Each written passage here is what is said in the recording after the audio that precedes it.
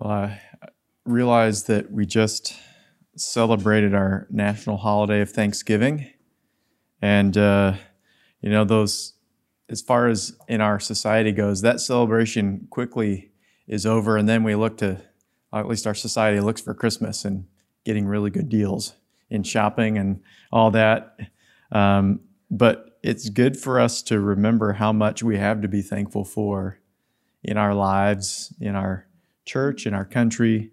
But it's also something that we want to make sure is not just once a year that we have that. That's a symbol of what our outlook should be throughout the year, and something we should maintain in our spirits, right? I mean, we're going to look at a few verses that show the power of maintaining a joyful or a thankful spirit, because we looked not too long ago, Sarah shared a message on maintaining a rejoicing spirit.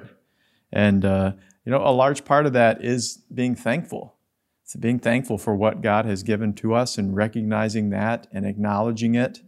That's a foundational part of being able to rejoice in God because of His many benefits towards us. And so, when we're thankful, it causes our eyes to look to heaven above the turmoil and the chaos that can be around us at times. And we remember that it causes us to remember the goodness of God. It also warms the heart of God because God appreciates thanksgiving. And there's also great gain in being thankful. But as can happen as we see it, how quickly the focus changes to something else, a new season in our nation, that can happen in our own lives, in our own spirits. It's easy to let the attitude of thanksgiving slip. We kind of get into a mode of reacting to whatever situation is around us, the circumstances, and sometimes if the circumstances are unpleasant, that can enter into our spirits and it won't lift us up, but instead it weighs us down. And so we have to be careful to maintain that attitude and kind of constantly check that in our hearts. I drove by the billboard of a local congregation the other day, and it said something that caught my eye. It was kind of a Thanksgiving message, but it asked a question. It said, and we have this quote we can put up. It said, "What if you only had today what you thanked God for yesterday?" That kind of made me think, wait a minute. So if the only things I possess today were the things I thanked Him for yesterday, what would I have left? But, that made me question it in my own mind. What did I thank God for yesterday, or maybe the day before, the week before? How far would you need to go back to possess what you have? I realized reading that I need to thank God more and to be grateful for all that He has given to us and done for us, because He has done so much.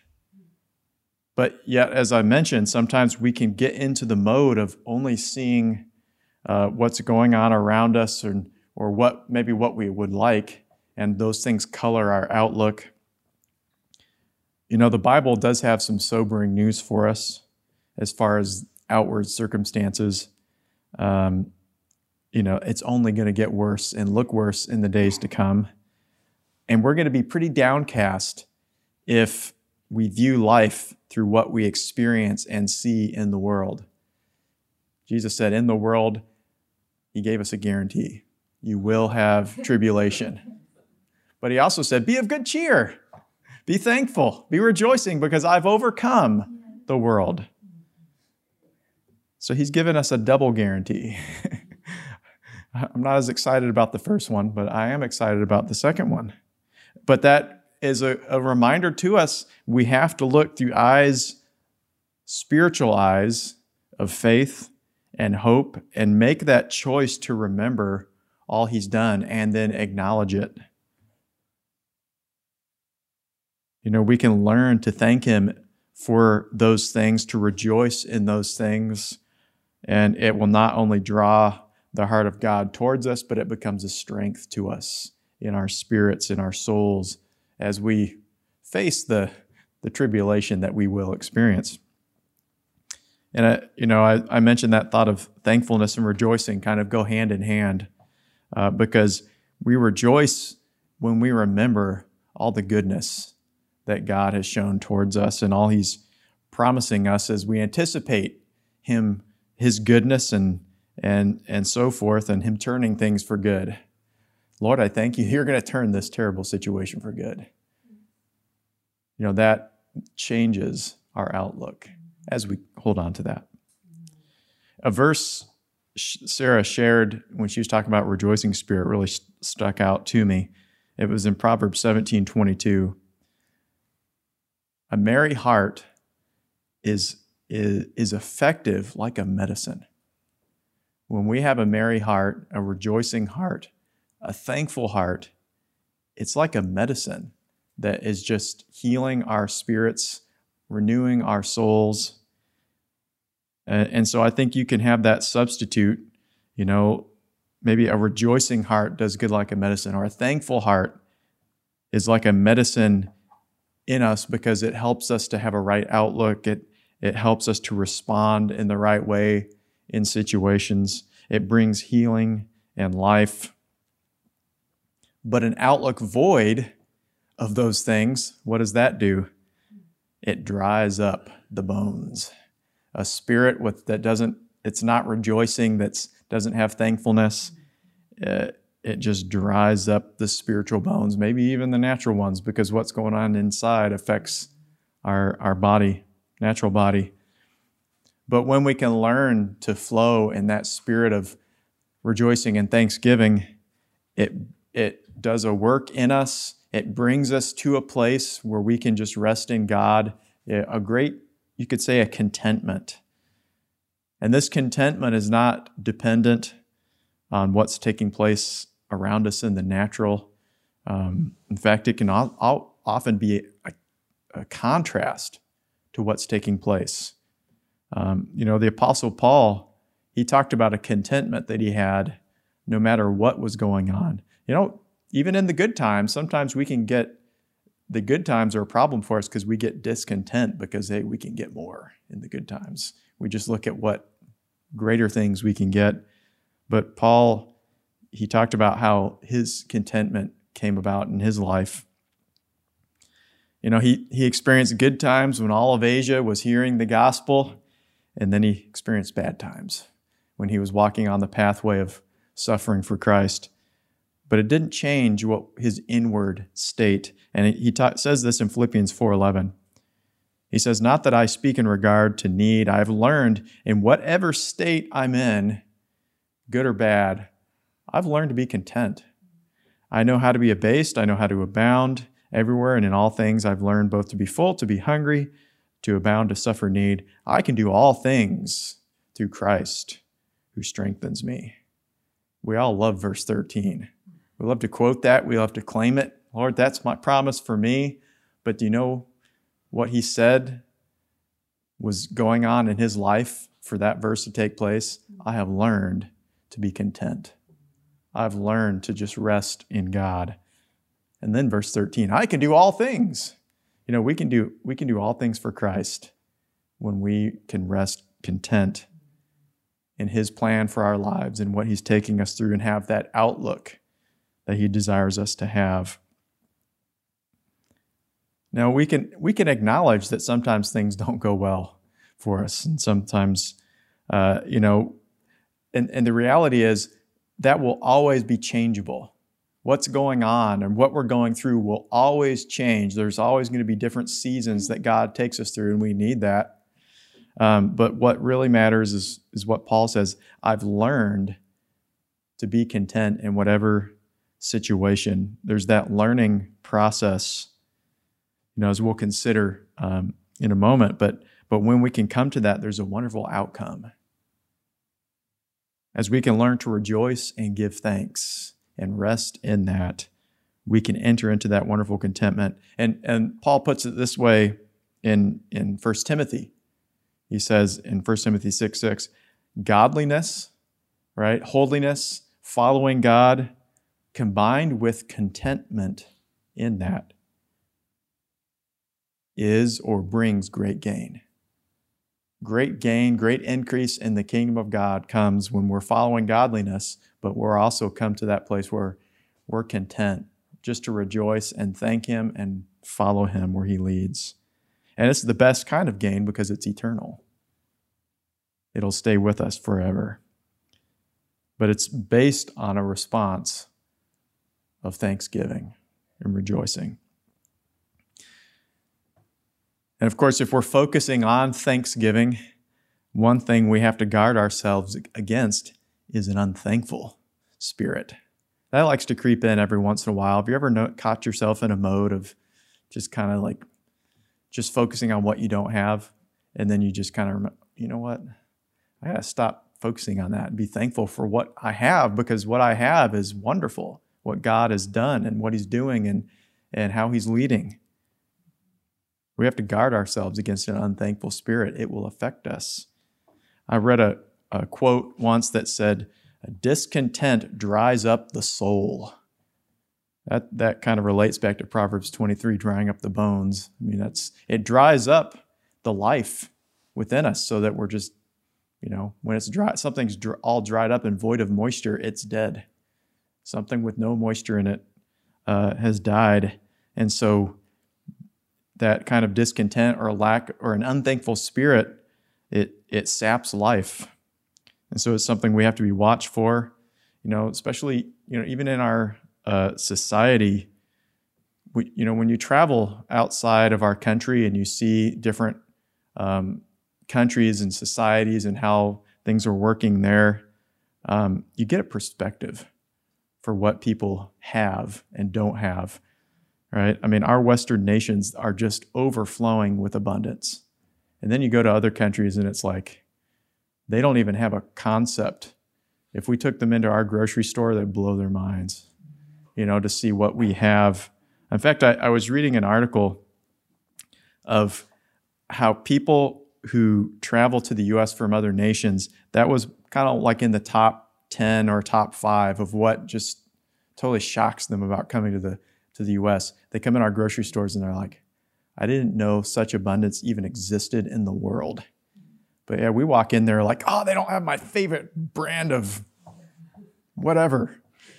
We're upset because out of all that abundance, they don't have the one we want. Sometimes that's annoying, if you have that favorite thing you want, you have to go to several places. But yet, we have to be careful of that. That's just an example there, but it can come into serious aspects in our lives and in our spirits. We want to watch for that unthankful spirit, because it can affect our spiritual outcome. We notice this with the account of the 10 lepers with Jesus. You remember that story in Luke 17? It's in verses 13 through 15, where they came and they said, "Master, have mercy on us. We're lepers and we know you can heal." So they had some belief for Jesus to heal. And, Jesus didn't lay hands on them or touch them or anything. He just said, go to the priest. And as they were walking in the way, that must have been I'd like to see that, how they're just walking and all of a sudden they look down and, you're healed. I'm healed. We're all healed. We're made whole. And they just rejoiced. And then 11 of them went on their way to get that ritual taken care of, because to enter back into society, they had to be ritually cleaned by the priest and so forth. But one of them went back to Jesus. And it says, and Jesus, he said, he marveled. And it said, only one has come back to give glory to God. The rest just wanted the natural, they took that natural blessing and just went with it. The one went back to give glory to God. And Jesus marveled because he was a stranger. He was a Gentile. Basically, I think we can look at this as far as human nature and humanity goes, it's a small category of the seekers of God who remember to give him glory. And that's convicting. Lord, don't let me be in that other category. I want to be in the category of those who return to give glory to God. And this was the Gentile. He was the outcast. But, sometimes it's those who have been brought low and they're the least. They're so very grateful for what they've received. And that's a part where, humility plays a part in being thankful, because we realize, God, it's only you that I've achieved what I've achieved or has happened to me. And so Jesus said to this man who came back in Luke 17:19, he said, "Arise, go your way. Your faith has made you whole." And so there were 9 others healed in body. They were ritually clean, but this one was made whole. And I was looking at the Greek, he was just healed and sent on his way. But in the Greek, this word for whole, the vast majority of the times it's used to say in being saved or salvation. The implication is that this one thankful stranger received something from Christ that made him whole within his spirit. And that's what we all long for, is to be made whole. And so, we remember this account, that we are in that category that comes back to give God praise. Something else we can kind of consider in this, and just looking at, why do we want to be thankful? When we can ask ourselves, what's the point of it? Yes, it's to fulfill a requirement or so forth of being a Christian. Why tell God thank you? Well, I think one thing we can realize is that we were created in the image of God, weren't we? And we have feelings, and so does He. And how many of us can think back to when we did something for someone and they came back and they said thank you, and it just warmed our heart. And we thought, oh man, I'm glad I did that. They appreciated that. They said thank you. They valued it. And that did something in me when they said thank you. Or how about the opposite? How about when you went out of your way to do something for someone, to bless them, and you never heard from them again about it?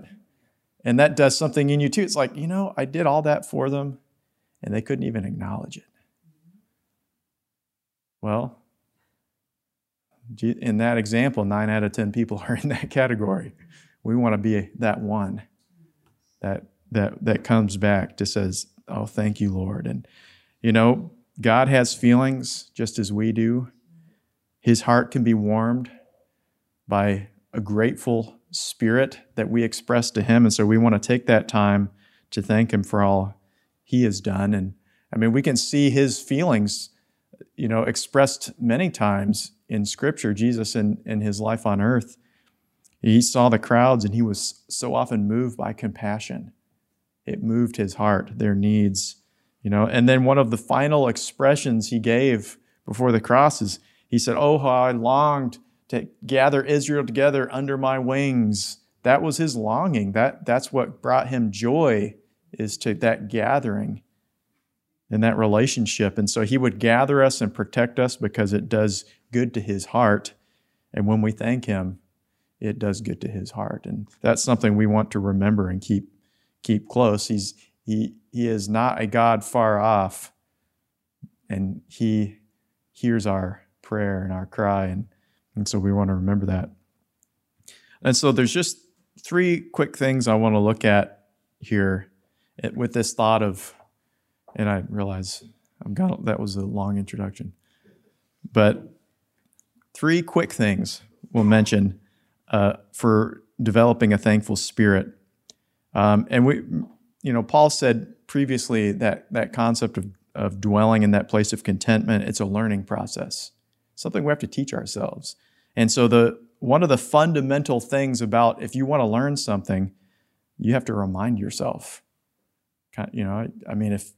How often have we wanted, I need to remember that, and then we forget even to think about it again. And then when we need it, it's like, I totally forgot. And so the fundamental thing is we have to remember. And that's why in one sense, why we have that day of Thanksgiving, on the national calendar. I was just reading about how it was instituted. It was instituted by Abraham Lincoln. But I was actually surprised at the time frame it was instituted right in the middle of the Civil War. 1863 is when that proclamation of Thanksgiving Day was instituted. And so it was a terrible and bloody time. But the president, Abraham Lincoln reminded the nation that while God was dealing with their sins, through this strife, but at the same time, he remembers mercy. And so I put the text in here as a quote, but this is what he proclaimed October 3rd, 1863. He said, "It seemed to me fit and proper that they should be solemnly, reverently, and gratefully acknowledged as with one heart, one voice by the whole American people. I do therefore invite my fellow citizens in every part of the United States, those who are at sea and in foreign lands, to set apart and observe the last Thursday of November next as a day of thanksgiving and praise to our beneficent Father who dwells in heaven." That was the original purpose of the day of Thanksgiving, as a day of thanksgiving and praise to our Heavenly Father. And so there's that concept, that national reminder. Hey, that day was not Turkey Day. That was a day of thanksgiving and praise. But that's the one day that our nation celebrates, but yet there's that concept that we have to remind ourselves each day. Today is that day of salvation, but also today is the day of giving thanks and praise to our Heavenly Father. Paul said this in 1 Thessalonians 5:18. He said, "Give thanks in all circumstances, for this is the will of God for us." In every situation, there is both a reason and a commandment to give thanks to God. And, we have to remember that in all things, there's that component where we have to remember. And, of course, if you have memory trouble like me, sometimes you might have to come to the Lord and say, "Lord, would you give me a little nudge in my spirit? If I'm not remembering to be thankful, would you remind me?" And I think He's more than willing to remind us because it's so important. The second thing, so we remember is the first thing. The second thing is we have to choose, because you can remember something, but then you have to choose to give thanks and acknowledge thanks for what God's doing.